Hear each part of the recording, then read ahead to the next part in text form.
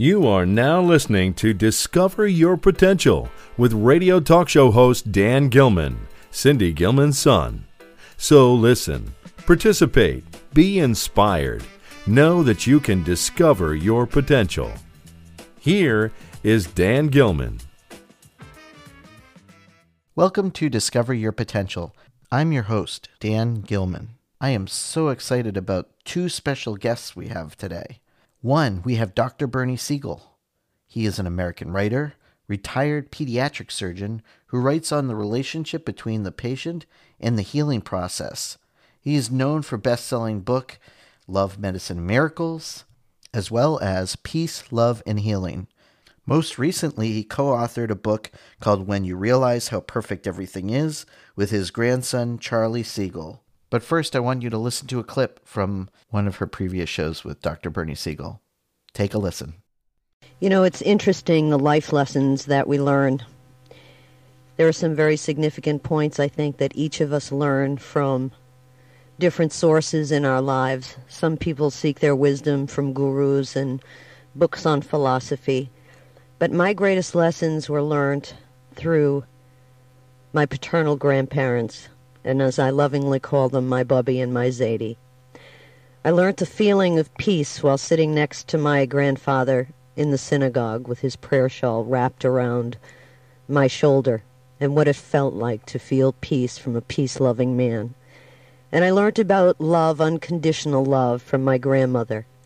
And every time as a new leaf was born on a plant, she would lovingly take a plain, clean piece of cheesecloth wrapped in water and place it over the leaf and tell me how it was like a new birth and how lovingly we had to nurture each new leaf like a child being born. And when I went through my own healing process, when they told me I would never be able to bear a child and I had to seek out other means, I learned about healing. And then in the 1980s, I came across a book that had a very significant impact on my life.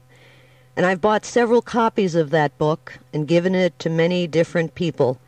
And finally, a few years ago, my son, who is now a teenager, bought me another copy of that book and signed it and said, "I know you won't give this one away because it's from me." That book is Love, Medicine, and Miracles. It was written by Dr. Bernie Siegel. Dr. Bernie Siegel has written several books on peace, love, and healing, how to live between office visits. He's a retired physician, but he goes around the world and around the country, impacting people's lives, and it's my pleasure to have this conversation with him today. So, Dr. Siegel, welcome. I've waited a number of years to say that. I want to welcome both of these amazing people on our show. Our pleasure. Together, you have written a book. I just have a digital copy right now. Yeah. But When You Realize How Perfect Everything Is, a conversation about life between grandfather and grandson. And that's pretty amazing. It must have been a thrilling experience to work with your grandfather. Yeah, it is. It's amazing how it turned out.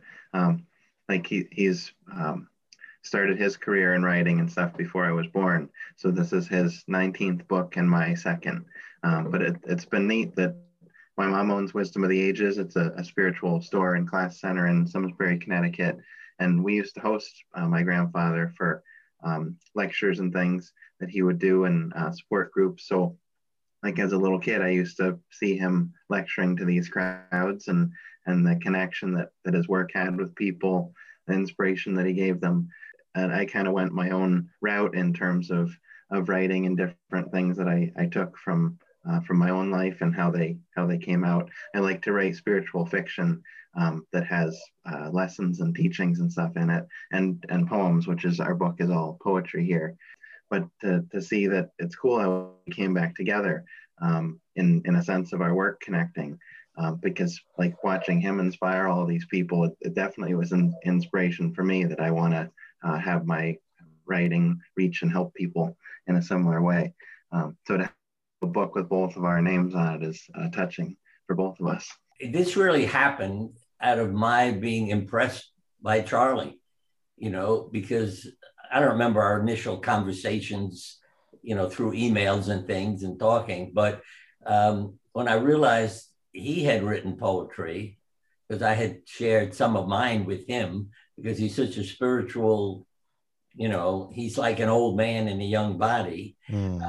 And so I sent him things, he sends me things, and we're writing the same thing. And literally, some have the same titles, others the same subjects. And and the thing that impressed me about him too was at his age versus how long it took me to deal with what was internal and begin to write and, bring it forth from within me.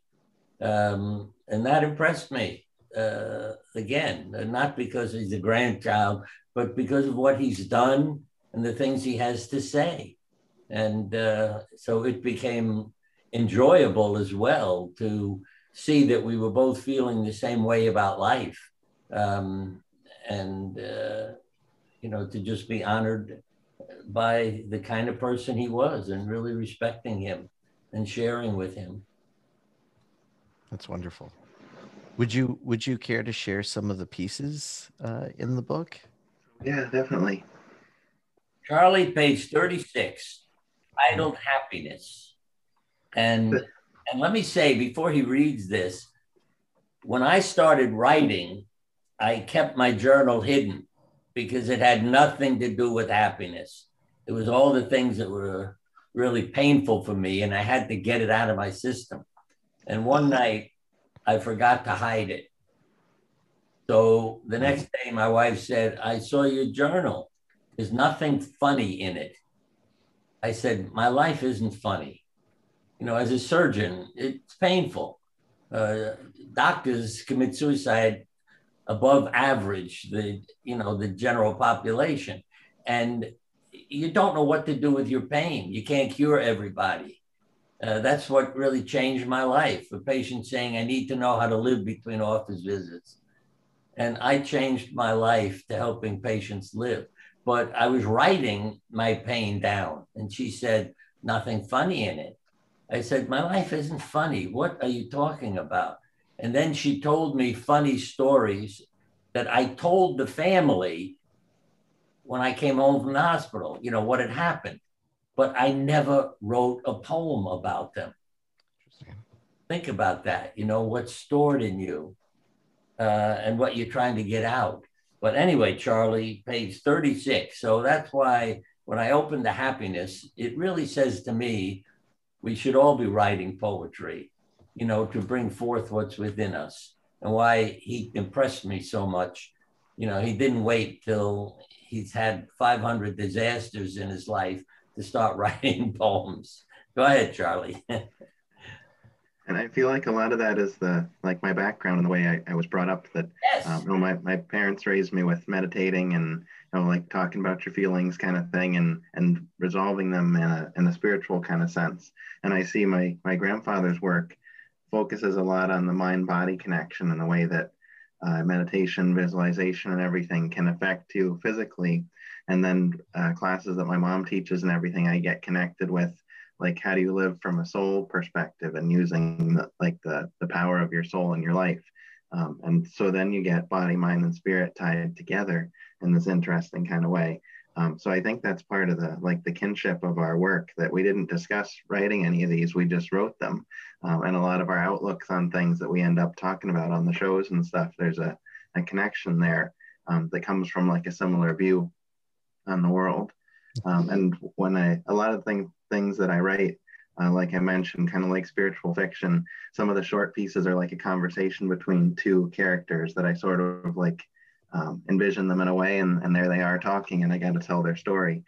So this is an excerpt from one of those conversations between characters discussing happiness. What did you find? The old man asked. Where is happiness for you? The young boy stood up atop the bench and held his arms spread wide. It is here, grandfather. Happiness is in everything, and it is in here. He put his hands to his heart. Happiness cannot be held in the hand, but what you can hold is the hand of another. Since you can't hold it in your hand, you can't lose it when you give some of it away. See, Grandpa, it's magic. It always gets stronger the more of it you share. And just before it, I keep talking about poems. I wrote this, and it's just called a poem. I didn't have time for a poem this morning. My soul will dry up like the fall leaves. I must water my soul and nourish my spirit. Without nourishment, I cannot survive. Give me a poem. Bathe me in the divine. I want to live. Feed my soul. Breathe life into my spirit. Give me a poem. Beautiful. When you think about it, if we all wrote poetry and gave it to the other people in our life to read, they'd know us. We would know each other, bringing forth all this stuff from within instead of burying it and hiding it and hurting yourself. What was it like to be brought up in your home, and what was your upbringing? Because it sounds really interesting, and you've got an amazing grandfather. I was homeschooled, which was really neat. That my mom started me off with doing that, like when I was a little kid. But then every year would ask if I wanted to continue with that or if I wanted to go off into the public school. Every year I was like, I want to continue with the homeschooling program. I did it through Oak Meadow School. That's an accredited program that would send you the work to do and everything, and you'd kind of submit it back in.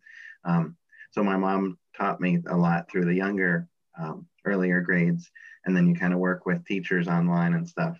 But I often did my work right in the back of her store.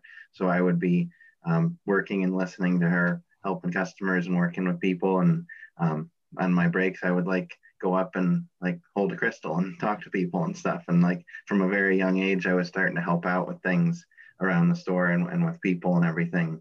And seeing the type of things that a lot of people came in needing help with in their own life. My first book that I wrote is called Conversations with an Angel, a story of healing through the passageways of grief. And it's that I saw a lot of the people coming for help and spiritual guidance and everything were dealing with grief or loss in their life. That's one of those more powerful in a challenging way, things that you go through. And to see that the way that people kind of have to work through it on their own in a way, but they can be given tools and given help and given a hug in a way to work through it. That my first book focuses on that topic because all of my writing, I want to be something that's going to help people. I also own my own small business as a nature and wildlife photographer. So my photography illustrates our new book, When You Realize How Perfect Everything Is. And then I offer prints and greeting cards and stuff online and everything for my photography. But the focus with all of that is to show the beauty of the world around us and how we're all a part of it. I want my pictures to be like a window that people can look through and see. There's all this great stuff out there that we're born into and we're a piece of. And then there's a oneness between all of us by seeing that. Two came from we have a lot of Native American friends through my mom's parents, my grandparents on that side. And then I've been around them a lot too. And this kind of interconnected view that comes with those teachings is a lot of the stuff that is like the background to my photography. But a lot of the walls of her store now are all my photographs, and it's great to be able to help people connect like that. I feel like that's a lot of my passion. That's wonderful. And I can tell you from the perspective of science too, that works.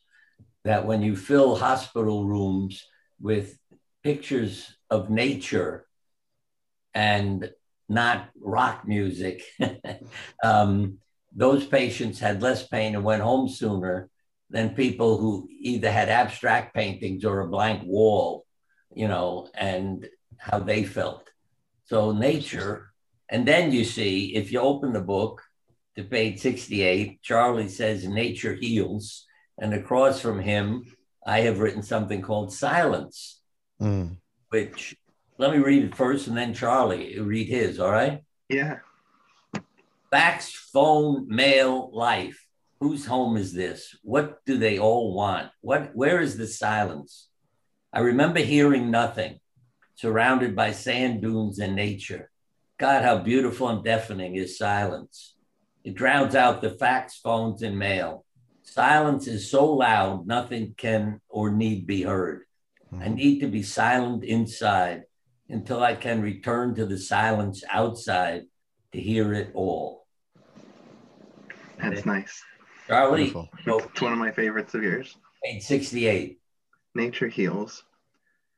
When the days are tough and the nights grow cold and fierce, I turn to the blessed spirit of nature, that I would not fight the grief, but I would pat it on the head and say, take a breath, my sweet, there's no reason to grow upset. Let the wind carry away the sharpness of the pain and soothe your aching bones. Let the trees sing you their songs of peace and let the sun warm your face. Here, together with the love of nature, we can be at peace. I mean, almost everything, because I came up with a word called Hisbodedus, Hisbodedus. I forgot what spiritual background it came from, but it was to go for a walk in nature every day and then converse with God, because you feel surrounded by God when you're out there in nature. And I have to say, as sort of a doctor, you know, always thinking, who did this? How did this get created? I mean, you cut yourself. How does your body know how to heal? You know, people don't know what to be grateful for. But one of my questions was, why is the sky blue? Why are leaves green? You know, how did that happen? I mean, because if you think of some other colors, you wouldn't want to go out during the day and look at that. You know, it would depress you. But you walk out in nature now and it's a gift. Or a flower. Oh, that, I don't know if you've written a poem about a flower, Charlie, but when you look into a flower, especially in the spring now, the design, the colors, it's incredible. You know, it's really like a painting by some famous artist. And that's what always makes me question creation. How did it happen? And the wisdom, the intelligence, the love, it's got to be there. Or you couldn't have created life the way it is. When you created the book together, did you just combine your writing, or did you actually have, this is what our premise is, this is who we want to touch? Was there kind of a vision for that when you were writing your book? I mean, my reaction is no, it's an accident that we were communicating with each other and starting to send poems. And as you said, I mean, Charlie is pretty damn impressive as a human being. Yes. You too. You both are. Well, it took me twice as long. Let's put it that way. More normal timing. But it was when we started to share them that it really hit me. And I don't know how it happened. I think we sent it to people, you know, with the spiritual inside, and boom, they put it together. Yeah, the publisher is called Sacred Stories. So it just seemed perfect. All the people we met and to present it to them and put it together. And, nice. It's beautiful. You know, match poems and the photography, it just touches your heart. Yeah, that's incredible. I picked out the title and suggested it to Grandpa Bernie and to the publisher, and it's what we ended up picking. And when you first open the book, it says, when you realize how perfect everything is, you will tilt your head back and laugh at the sky. That's an anonymous quote that I had actually seen on a greeting card in my mom's store when I was a little kid. And then I was like, wow, that's like a powerful quote. Because the idea of it is like the challenges in life and everything, the stuff that when you're in it, you'd think, hey, that this isn't very perfect here. It's more like that's later on, that's going through those experiences, how you deal with them, how you respond, react, and overcome. Those kind of things are what create the type of human being that you are. And so it's how you address the situations themselves that really matter. But these situations give you a kind of feedback in life and a kind of stimulus in a way, or reason to work on yourself and different things that make you that person. So when you go on the cover of our book, we have a picture I took of a red-tailed hawk that he's soaring over these mountain ranges. That I took this picture on the peak, the summit of Mount Monadnock in New Hampshire. There's 360 views all across New England up there. And I was actually on the top of the mountain at sunset. So you get these sort of orange and yellow colors. And the hawk was just surveying all these mountains and seeing, when you sort of look from above at everything, these mountains that you climb, that it all comes together, that everything is perfect because it creates who you are. So that there's many different topics. We have 7 going through the book discussing life and spirituality. But kind of the over the top summarizing message is that all of it comes together to be something perfect because it creates you, and it creates your life and your relationships. That's kind of the summarizing message of a lot of the way our work connects, is what we found.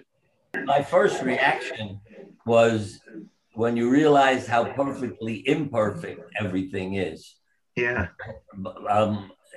Was not comfortable with the title, but I think that's really what we're saying. It's perfectly imperfect. What gets you to write a poem? What teaches you? Because, and I can say this as a physician, there are people who say their disease is a gift. It's been a wake-up call, a new beginning. And we're talking about life-threatening illnesses. And others say it's a disaster. It's draining me. It's pressure. Yeah. But who, again, is more likely to survive? The person who sees it as a teacher, and they're rebirthing and starting a new life. And then their body gets the message. You like living? I'll do the best I can. Well, words can be very powerful, especially in your book. Words are extremely powerful. And I know you were at an event the other night, and you brought that up, and I found that really interesting. Yeah, the words and swords message. Yes. Yeah. The words and swords. Yeah. I mean, you can kill a cure with words or a sword. And so, and our son, Stephen, he did an art work when he was just a kid in school. It blew my mind when he came home with it, because he filled the whole canvas with the word words, with no space between them. It just words, words, words, words. And you realize if you look at it, it says sword, sword, sword, sword, swords. And that's when it really blew my mind that this little kid comes home, and even his teacher didn't understand, where did that come from? But I think it comes from God knows where. It comes from within us. There's more within us, consciousness and past life experiences and a whole host of things. And so that said a lot to me, that what I say to people can do the same thing as a scalpel in my hand.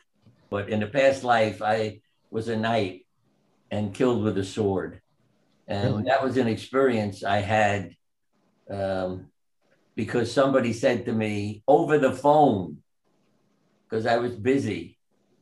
And she said, why are you living this life? And I went into a trance and visualized myself in a past life.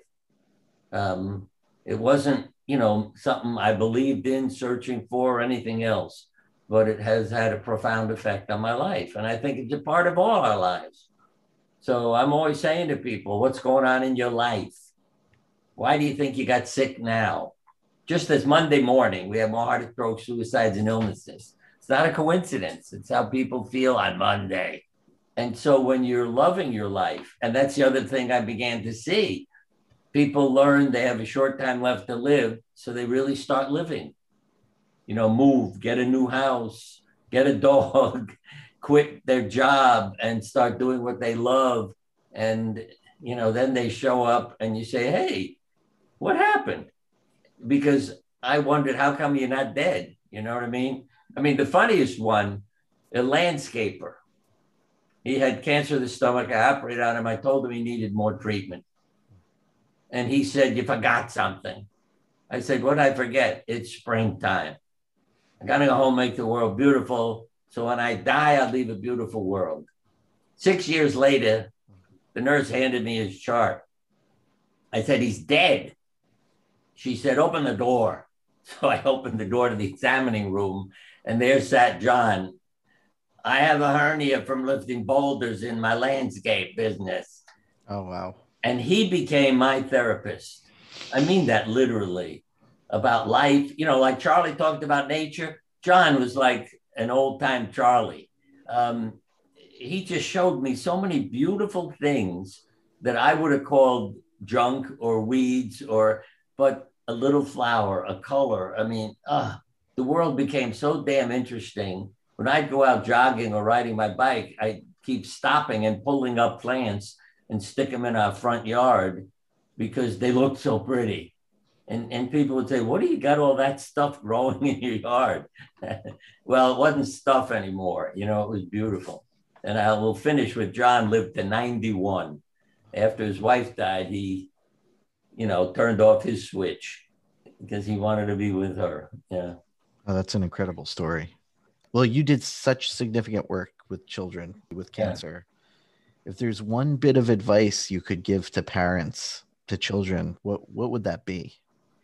Well, it's to love your children. And let me say it in several ways, because a study of Harvard students, they were asked, did your parents love you? They said no. By middle age, 98% had suffered a major illness. If they said yes, 24% had. So what a difference about how you care for yourself and feel about yourself if your parents love you. And so that's the part I really saw. And I have to say also, I walked into a room with one of my patients who was dying. The parents were in the crib with this little kid. Oh, wow. And the love was incredible. And they were all sleeping. So I wrote a note and said, your child is so lucky. And then I'm walking down the hall thinking, hey, stupid. That kid has a short time left to live. How can you leave that note for his parents? What are they going to think of you? So I ran back to get it, and they had awakened by then. Mm. And I said, I'm sorry, that note, I didn't mean it. They said, we know what you meant. We agree with you. You know, they loved their child, and what a difference it made. And I can say a lot of kids don't die when they're given to their parents because they're so sick. You know, there's no sense excluding them in the intensive care unit anymore. And mama grabs the baby and puts it against her bare breasts, and the kid wakes up. I mean, I don't make up these stories, you know. It's that kind of touch and love that really make a difference in our lives. Oh, and well, let me give you this, because this impressed me. We can reparent people. I got a phone call, the one that was most dramatic, about 30 or more years ago. I don't know, when Kevorkian was popular. And the young lady said, do you have Jack Kevorkian's phone number? I can't find it. I said, no, I don't. But why do you want that? Oh, I want to be dead. And she went into a little bit of her life. I said, look, I love you. You're a child of God. I'll be your chosen dad. And she didn't commit suicide. And I have cards in front of me as I turn my head to look at them. Happy Father's Day to my bonus dad. So I became a CD and then a BD.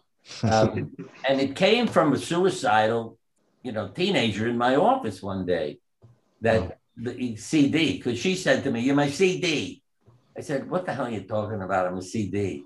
You're my chosen dad. And it's just incredible. See, when you help the kids see their beauty, another one, all these stories keep coming back into my head. That's why I never stopped talking. She fell in the fireplace on Christmas Day. And the parents called me because I had operated on her sister when she had appendicitis. Admitted her to the hospital with burns over her chest and arms and neck. And she used to yell at me, I hate you, because it wasn't fun to work on the burns on a young child and the pain it caused. And the mother said to me, one day you said, well, maybe someday you'll love me. I said, I don't remember saying that, but if you say I did, okay. What happens? Many years later, she shows up in the office for a checkup, 90 degrees outside.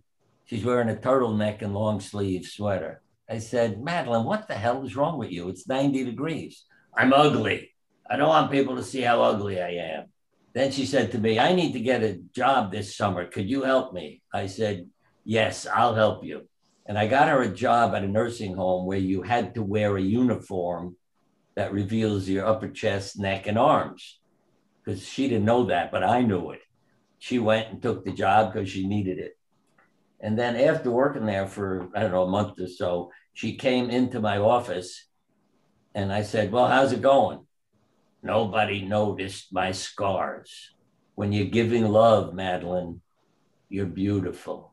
The greatest gift, another decade or more goes by. I get a phone call. Dr. Siegel, what is it, Madeline? My father died a couple of years ago, and I'm getting married. Would you be my father at my wedding? And what song do you think they played? Through the years, you never let me down. You turned my life around. I forgot who sang that, the country western song. Yeah, because I didn't know that was going to happen, but she said, we'll get up and dance now. And then that I don't know song, if that was Kenny Rogers or not. Kenny Rogers, yeah, through the years. Yeah, Yeah. yeah. And, you know, that's the gift that life can give you when you help somebody else. Absolutely. What a gift. What a gift you are And to so Charlie's many heart, people. too. That's why he was a gift to me. Absolutely. You're both gifts to the world. Absolutely. As an artist myself, I loved your work connecting art and feelings for sick children. What inspired you to do that? And have you utilized art and healing through the process? Well, I never expected to write a book. I got a C in writing in college. And I literally never expected to write a book. And when somebody said, why don't you write a book instead of having to go out and talk all the time? I said, I can't write. I don't know how to write a book. And because of him, he got people together to help me write a book. And what I did was talk, like I'm talking to you, for hours and hours. And then somebody edited it into a book. Now I know how to use my mind in a way where it's okay to write, that I don't have to think, I can feel, like the poetry. Yeah. I was an artist, a visual person. Our house is filled with portraits. What changed me was Elizabeth Kubler-Ross, because I went to her workshop to deal with my pain. She had me draw a picture for her. And then she started asking me questions about my life. Why is 11 important? I said, I've been doing this work for 11 months. Why'd you ask me that? You had 11 trees in the picture. What are you covering up? What are you talking about? You used a white crayon on a white piece of paper. You added a layer. What are you covering up? It was all my emotions. But by the time she was done with this drawing from my imagination, she knew so much about my life that I went back to the hospital with a box of crayons and would get people to draw pictures. And I thought I was discovering things, but then I learned Carl Jung. See, as a physician who knew anatomy too, one of his comments was that what you're seeing in the drawing are somatic aspects. People would draw what their problem was without knowing what was going on in their body, but I could see the anatomy. So it's coming out of their consciousness. And I'd say the same place these poems come out of. You know, they come in words, but the things can come in drawings too. So that became a part of my life, and even another book called The Art of Healing. I'm not the only one who's written books about it. What's sickening is that you don't put it in medical school. The other side is when you ask doctors, draw yourself working as a doctor, they don't put patients in the picture. They put their diploma in a desk. I mean that literally. It's rare that a student shows himself with a person and helping them. So, and again, Jung's statement was a diagnosis helps the doctor, but it doesn't help the patient. So the doctors don't learn the patient's story. And that's, again, what we're writing about. I would say to people, what are you going through? And the words they use would be about their life. So then I could say, what's going on? Well, how does that fit your life? And then they'd be more enlightened about how to heal their life. I asked Charlie how he got so smart so young. I think a lot of it was growing up in my mom's store and with her teachings. As she grew up, my grandparents on her side were very spiritual and taught a lot of classes and meditation, would go around speaking and helping people.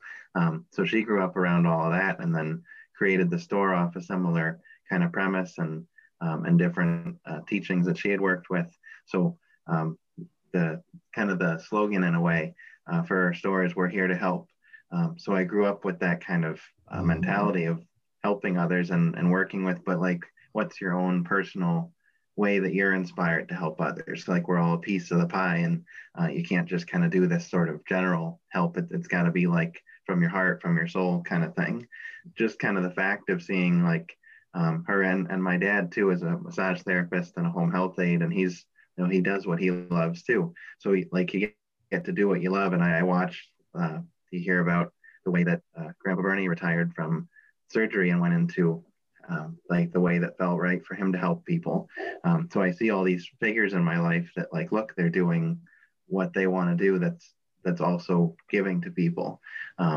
So when I'm like finishing high school kind of time and looking at what do I want to do, I was in Boy Scouts for a long time, and I've been in martial arts since I was 4 years old.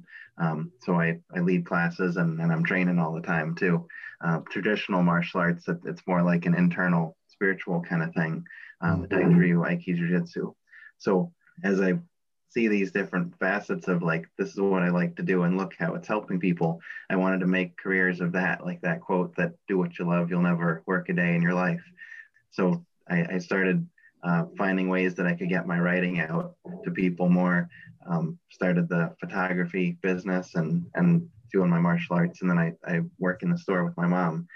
So all these different things come together as kind of expressions of these different parts of me. So I'm getting to do what I love, but I'm like, the goal of it is to make a difference and help people how I can.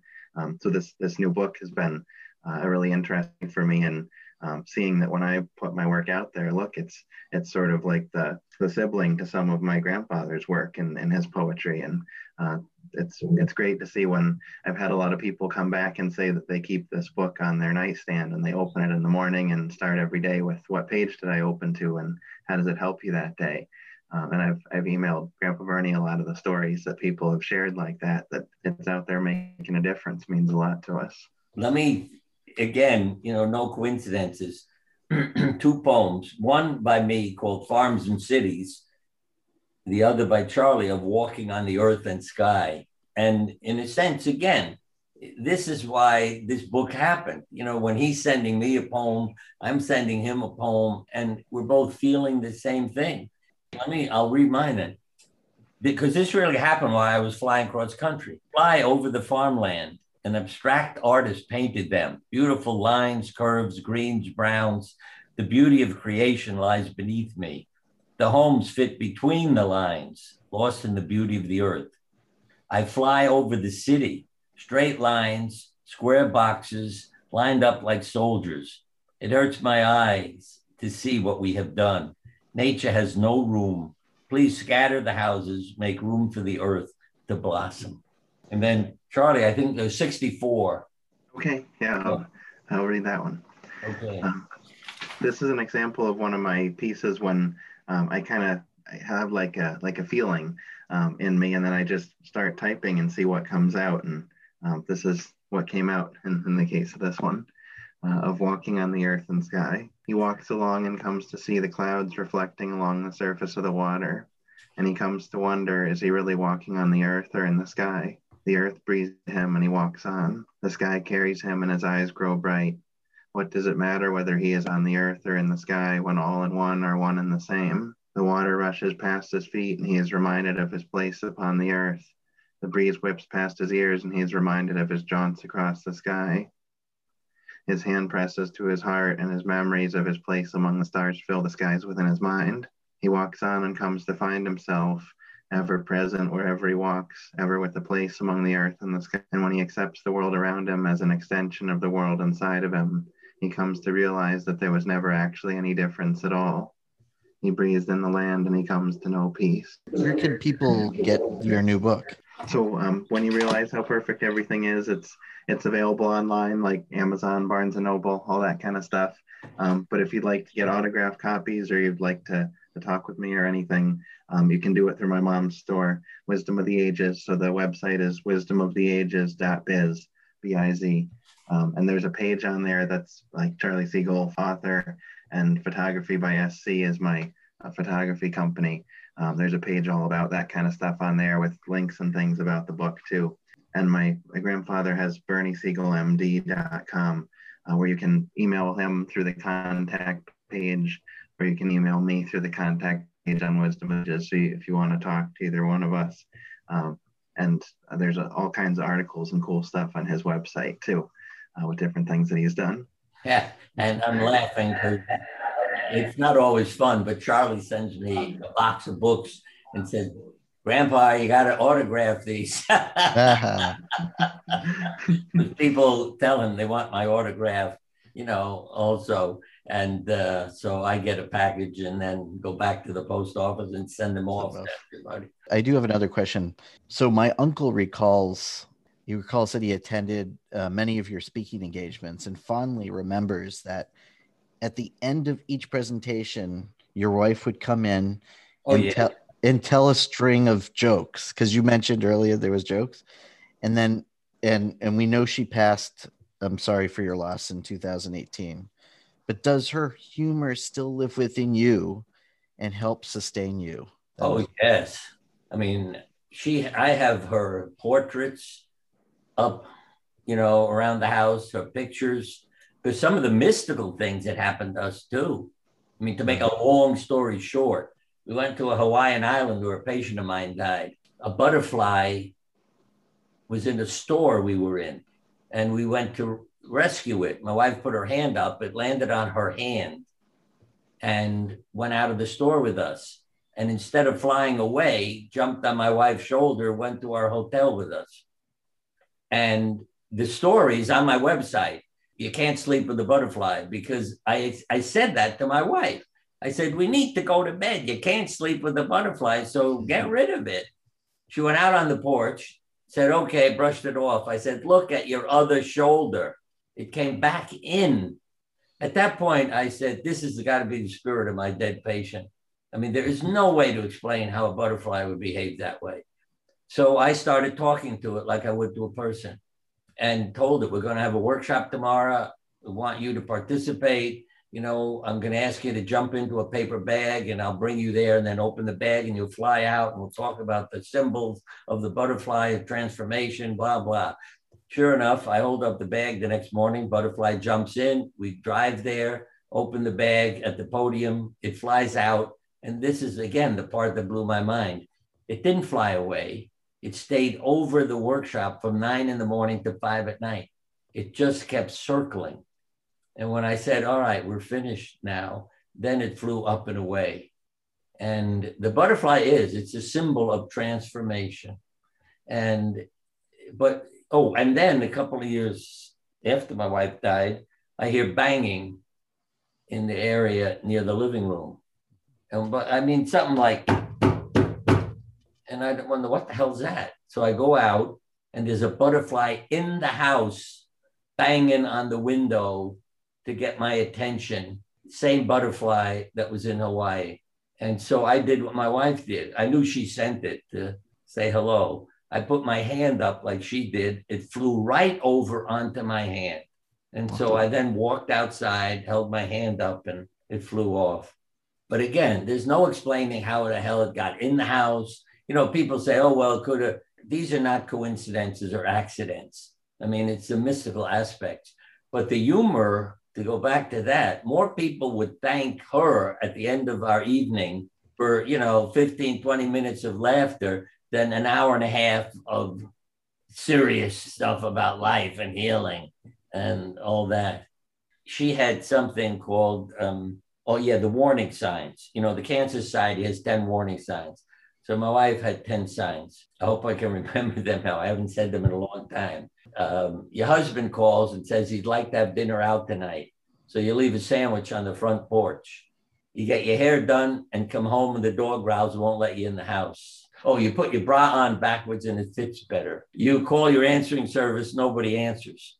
You call the Missing Persons Bureau, they tell you to get lost. You call suicide prevention, they put you on hold. You go to see a fortune teller, she offers you a refund. The bird sitting outside your window is a vulture. It's just so, because people would bust out laughing, hearing her. And that's when you realize, again, how humor did so much to people. Nobody is ever upset with you if you make them laugh. And I do that a lot, acting silly in various places I go to. People know, don't ask him, how are you? Because my answer is, I'm suicidal and I've run out of my antidepressants and my doctor's away on vacation. And people offer me their antidepressants. What would you like to leave with our audience today for them to is there a message that you would like to leave them? Yeah, I'm going to read a poem by Charlie called Happiness. What did you find? The old man asked. Where is happiness for you? The young boy stood up atop the bench and held his arms spread wide. It is here, grandfather. Happiness is in everything, and it is in here. And he put his hands to his heart. Happiness cannot be held in the hand, but what you can hold is the hand of another. Since you can't hold it in your hand, you can't lose it when you give some of it away. See, Grandpa, it's magic. It always gets stronger the more of it you share. And that's Charlie Siegel, entitled Happiness. And I think that's the part. He realized it. I've come to realize it because a patient said to me, I need to know how to live between office visits. And when you start helping people live, they don't die when they're supposed to, and you get a big gift and a lesson out of it too. Oh, that's incredible. And that's why I keep saying I'm more impressed with him than I am with myself. Because it took me a lot more suffering and pain to change. And I would love to know what Charlie's past life was, because there has to be some angel in there that helped him become who he is today. Thanks. That's always great working with you, and seeing like our relationship, but the relationship between our work is like a world of its own. That still amazes me how so many of these pair up, like just so totally connected. It's nice to be able to like that kind of 50-50 work together kind of thing. It's very cool.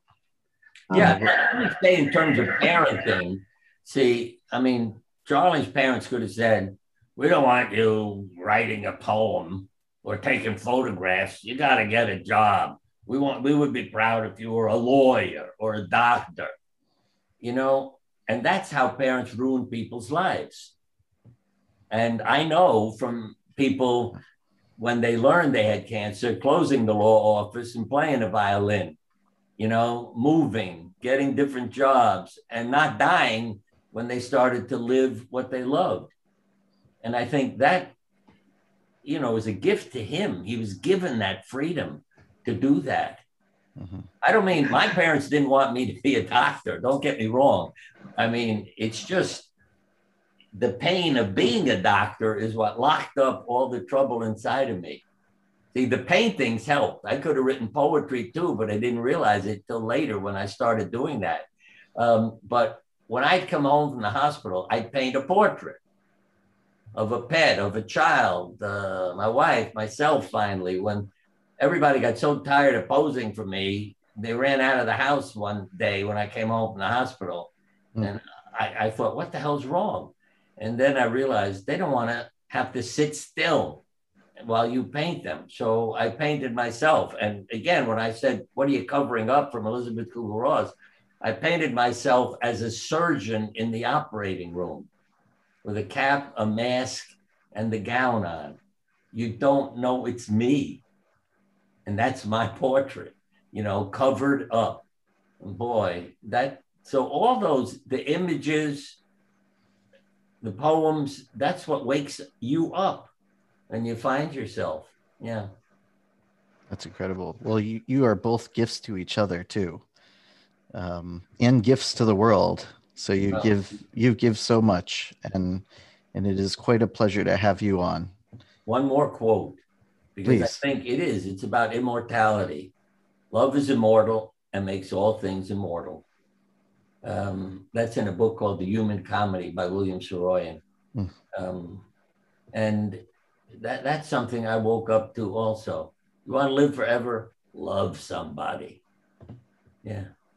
That's amazing. One of my last things I wanted to leave with people too, it's like we were talking about choice of what you want to be. I think I kind of got myself off topic a little bit before when I mentioned that I was in Boy Scouts, was that like I learned a lot of great stuff from it, but it was, you know, like a lot of teenagers and you look at what you want to go to school for and everything. And a lot of the adults were like, they were engineers and stuff. And they were like, that's a great path. You go get yourself a good job. And they were kind of like trying to aim some of us towards careers like that. And it never spoke to me. And I would go home and be like, that they're kind of aiming us at this and talking to us about different things we could classes we could take and stuff. And my mom would always be like, you got to do like what speaks to you, and is that like who you want to be. So it's, and again, that's not like telling me what to do at all. It's like telling me to ask myself. And also like the point too, that it's often more difficult to do what you want to do. Like it can be easier to go get a good paying job and kind of, like there's a lot of good meaningful jobs that are helping like that, but some people kind of like float along in a way doing the job that makes life easier. I worked as a waiter for like 3.5 years or so, like at a pizza place and then at a breakfast place, so that I would be able to do my photography and my writing, and you got to pay the bills somehow, kind of thing. Like you see that you got to put the work into it sometimes, but if it means something to you, then that's more important to do what speaks to you. And I'll read one more of my pieces from our book here. It's in the emotion chapter. This is one of the poems that I actually got up one morning and I heard this poem in my head, and I thought, no, I'm going to go get dressed and get ready and stuff. I'll write it when I have time. And then I thought, no, I got to write it now so that I still have it. Like I might lose it when I go get off into life and everything for the day. When Peace Becomes You is the title of it. So this is part of that message for me. Like we're all a piece of the peace in the world. You can find your own facet to how you want to be and what you want to do in being part of that. And it is when the peace overwhelms you and you step into the peace and you become one with the peace, that you realize the peace is a part of your soul, a part of your intellect, that then you can become a conveyor of the peace and you can allow it to spread free upon the land for all to be at peace and all is all right. Let me add from my parents that bothered me when I was a kid. I was looking for help, not mottos to live by. And when I would say, I don't know what to do, I have to make a decision, my mother would say, do what makes you happy. And I'd say, Ma, you know, help. But it was what Charlie was hearing. See, follow your heart, do what makes you happy. And then I had a horrible day at school. Everything went wrong. God is redirecting you. Something good will come of this. Ma, did you hear what I said? God is redirecting you. Something good will come of this. And what I learned ultimately, more well-known, famous spiritual people had a mother like that. You know, I mean, I remember Norman Vincent Peale saying, his mother said, Norman, when God slams one door, further down the corridor, another will be open. Boom. And my father's father died of tuberculosis, leaving 6 children and a wife with nothing. And my father said, it's one of the best things ever happened to me. I said, what are you talking about? You went through hell. Because he was talking with a group of people and he said that. He said, yeah, I know, but it taught me what was important about life. Oh. And boy, you grow up with parents giving you those mottos to live by, see, not die by. Because I realized what changed so many people was what they were told. You know, we can't be proud of you. I'm laughing because 3 mothers are talking. My son bought me this beautiful Cadillac. You know, my son helped us buy a beautiful mansion to live in. And the third one said, oh, my son sees a psychiatrist every week and he talks about me for an hour, you know? And that was the kind of things my wife would say, you know, to people, all her jokes. But it's really what our parents gave us, you know, and that's your life is created then.